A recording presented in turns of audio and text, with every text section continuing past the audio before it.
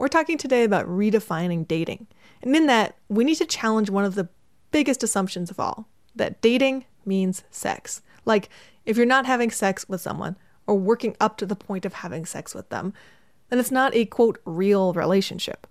We see this in our language in a lot of different ways. Sex is what makes a relationship official. If you're not having sex, you're just friends.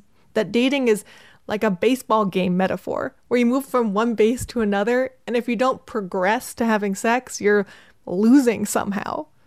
All of this is challenged by the reality of asexuality. People still often don't know what it is, and if they do know what it is and are confused, it's often just a complete disbelief that somebody would not necessarily be focused on having sex. That's Bauer, the founder of ACES NYC, a meetup group for asexual and aromantic people in New York that now boasts 600 members. Bauer goes by just one name when talking publicly about her relationships because she doesn't want her private life to get mixed up with her professional life. So if you're one of those people who still doesn't quite know what asexuality is, here's a quick definition from 3 asexual people who were interviewed in a video made by BuzzFeed. Asexuality is an orientation in which the individual does not experience sexual attraction. Heterosexuality is attraction to opposite gender. Homosexuality is attraction to the same gender. I'm not interested in having sexual contact with a male or female or any gender. Asexuality is very much not the same thing as being celibate. Celibacy is a choice. Planning for the future for someone that you want to save yourself for. Asexuality is a sexual orientation and therefore not a choice. I talked to Bauer about how the growing awareness of asexuality is redefining relationships. Tell me about ACES NYC. What is the group and why did you start it? We have social meetups once a month, sometimes July or June and July are way more currently. And then sometimes we have discussion groups once a month also that usually have a topic if somebody remembers to pick one ahead of time, meaning if I remember to pick one ahead of time. And I had sort of thought for a little bit that maybe I wasn't asexual, and then I realized that I really was. And then I decided if that was what was true for me, that I needed a community, and if there wasn't one. I think I'd been in New York City at this point for 6 years, and so I said, nobody's done this yet? Okay, fine. So then I started it. What are some of the biggest myths and misconceptions you hear about asexuality? When you tell people that you're asexual or that you run ACES NYC, what are some of the responses you get where you're like, no, that's actually not true?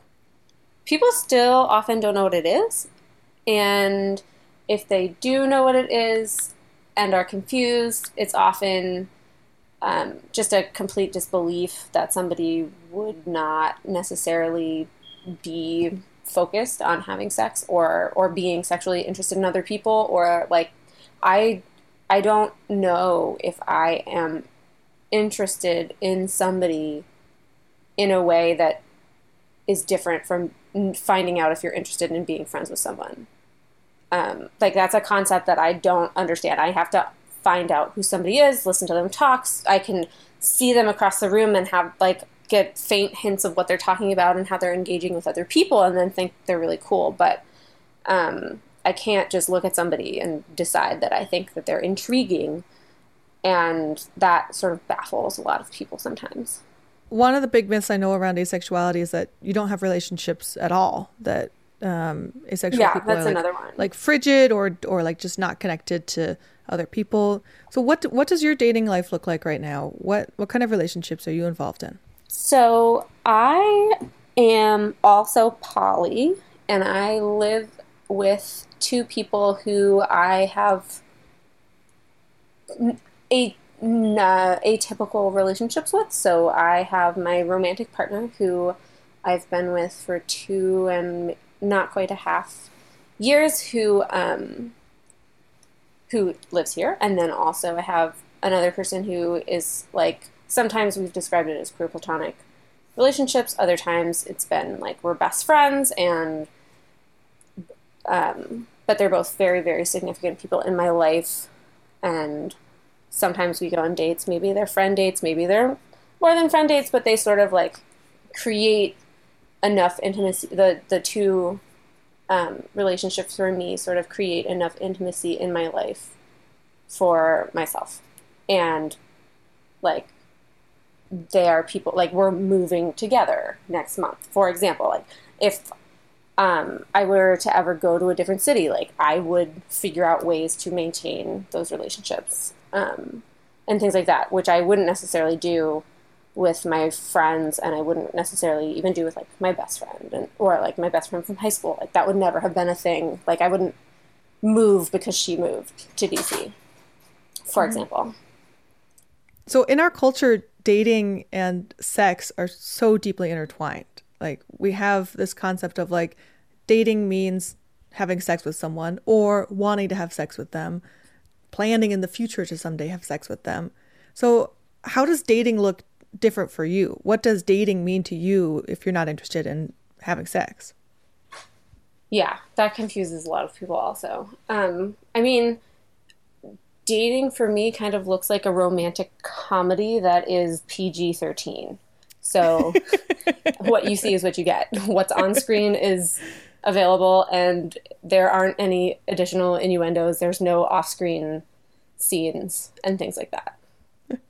What about from a feelings standpoint, though? I think that I have similar feelings to those who are romantically inclined. Like, I know a bunch of people who enjoy having casual sex without romantic feelings, and so I would say they would be different from those people's experiences. But I think when I hear about people's sort of romantic experiences, they're sort of similar. Like, I get particularly excited to see people and like want to spend more of my time than is reasonable with them, and like will stay up extra late for like the ability to keep talking and like stuff like that. And so I think it's sort of similar, at least from what I've heard. Do you feel like conversations around asexuality are different now than they were like 10 years ago, right before you moved to New York? Like what's different these days about like cultural understanding of asexuality and your own understanding of asexuality? Well, when I moved here, I had never met another asexual person, and now a significant portion of my friends, at least at some point in time, have identified as asexual. And also, when I talk to people in general, more people sort of know what it is that I'm talking about, or at least have heard a single sentence description of it. When I would first sort of come out to people when I came to New York, people would be sort of polite and then ask what that was. And then if I was out somewhere and it became a little later, like 2 a.m. or something like that, then people would be like, okay, wait, so I know that I said that I understood this, but I kind of really don't. Can you explain all of this all over again to me now that I am a little bit intoxicated? And so, I mean, that still happens a little bit, but people are a little bit more informed. Here's what I'm curious about is like how do you think that as we gain more understanding and knowledge about asexuality, like both as people who are asexual and people who are not asexual, just as a society and as a culture, how is that redefining what people think of as dating and redefining what people think of as relationships? Do you feel like coming to understand and learn about asexuality like challenges our norms around dating in some major ways, or do you feel like it fits right into the way that our culture at large is already operating? I think that we have to talk about what dating is and what's okay with us and what our boundaries are and what we're comfortable with and what we're interested in by default. We have to. We don't have a choice, which is also true with the poly community. You have to explain yourself. You have to say, hi, I'm interested in you. This is what I'm available for. Does that work for you? And I think in the same way, the asexual community, unless you're really compromising basically everything about yourself, you have to say, hi, this is who I am. This is what would work for me. Is that okay with you? In a way that sort of heteronormative society can get away with not doing. And I don't think that that's healthy for anybody. I think that it's really important to explain who you are and where you're at and what you're interested in another person. And so I think that we have had to develop, and we've learned a lot from other communities like the poly community and also the kink community, about how to really have conversations. People say, oh, you have to talk about it. Oh, you have to communicate better. Oh, you need better communication. But they often don't say, how do you do that?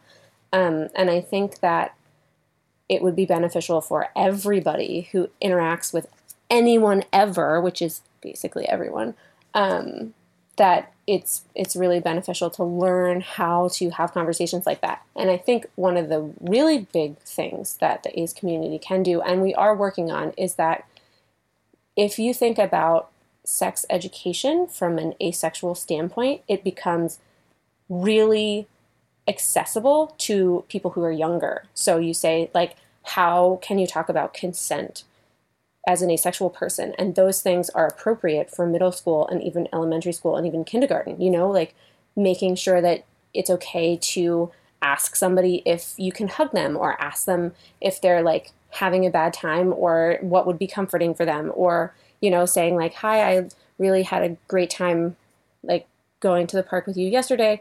That would be a nice thing to do in the future, but I know that you're interested in this other thing that you asked me about, and I'm not sure I want to do that, but I would love to, go play on the swing set again.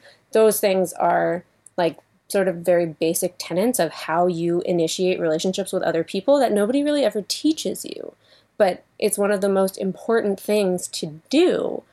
And I think that we sort of inherently have to do that much more so than heteronormative society. And even like some sort of like mainstream gay relationships where you can end up, or relationships where you can like start off by meeting and hooking up, and then maybe you realize you actually like the other person, where you maybe didn't have to have a conversation about it first.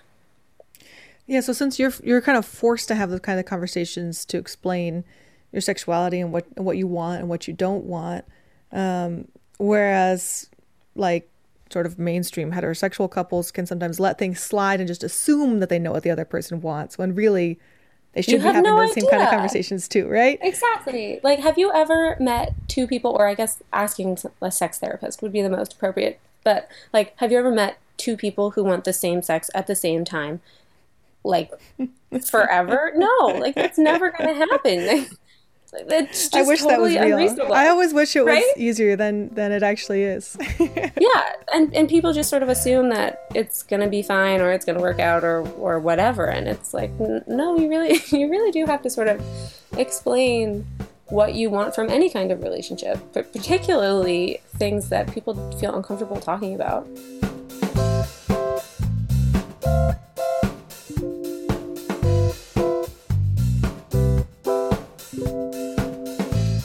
That was Bauer, the founder of ACES NYC. People are so quick to get judgmental about dating, to say that's gross, or that's wrong, or I wouldn't do that. We're quick to police each other. But people should have the freedom to make the kinds of relationships they want, right? As long as they're rooted in consent. There's no algorithm or list of easy rules to create a happy, successful relationship. Good relationships look all different sorts of ways. You have to define what a great date looks like for yourself.